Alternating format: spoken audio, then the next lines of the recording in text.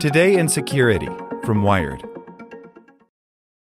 This podcast is sponsored by Ramp. Are you the decision maker in your company? Consider this. For the first time in decades, there's a better option for a corporate card and spend management platform. Meet Ramp, the only corporate card and spend management system designed to help you spend less money so you can make more. Most corporate credit cards offer points as incentives, but those points amount to less than their worth in real cash value. Ramp's business cards offer you cash back, real money in your pocket. Plus, you control who spends what with each vendor. And Ramp's software collects and verifies receipts automatically, which means you'll stop wasteful spending and close your books in hours instead of days. Businesses that use Ramp add up to 5% to their bottom line the first year.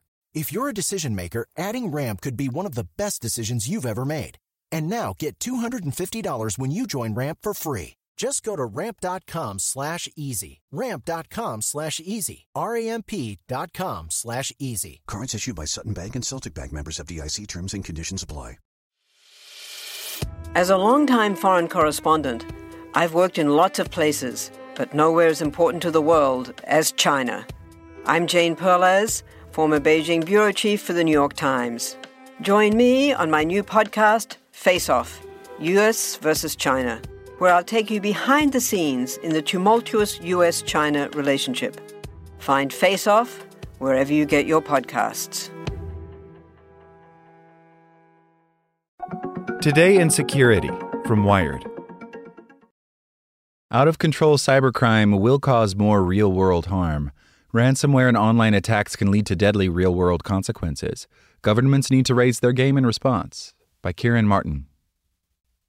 In 2022, cyber incidents will cause real and sustained disruption to our everyday comforts and maybe kill people. This won't be because of any great geopolitical development, but because a bunch of semi-sophisticated, well-organized, and mostly Russian criminals are increasingly out of control. For some years now, a strange combination of Hollywood and the military-industrial complex has been telling us that cyber attacks present an existential threat to humanity. But the reality has been different. Cyber harms inflicted by bad people have turned out to be very serious, but mostly in boring and largely invisible ways. The closest most ordinary people come to encountering a cyber attack is either by losing a small amount of money or by getting a letter from a company they do business with, telling them that some personal data they don't understand the value of has been stolen by people in another continent whose identity no one really knows. There's the odd exception. The Russian state is fond of battering Ukraine, for example. But for most people in most countries, cyber has not been much to get worked up about. This will change as cyber criminals increasingly attack in ways that cause far more hurtful and visible consequences. In the first half of 2021, the disruption to the Colonial Pipeline in the United States left 2/3 of petrol stations in South Carolina empty, which spurred panic buying and all the risk that entails.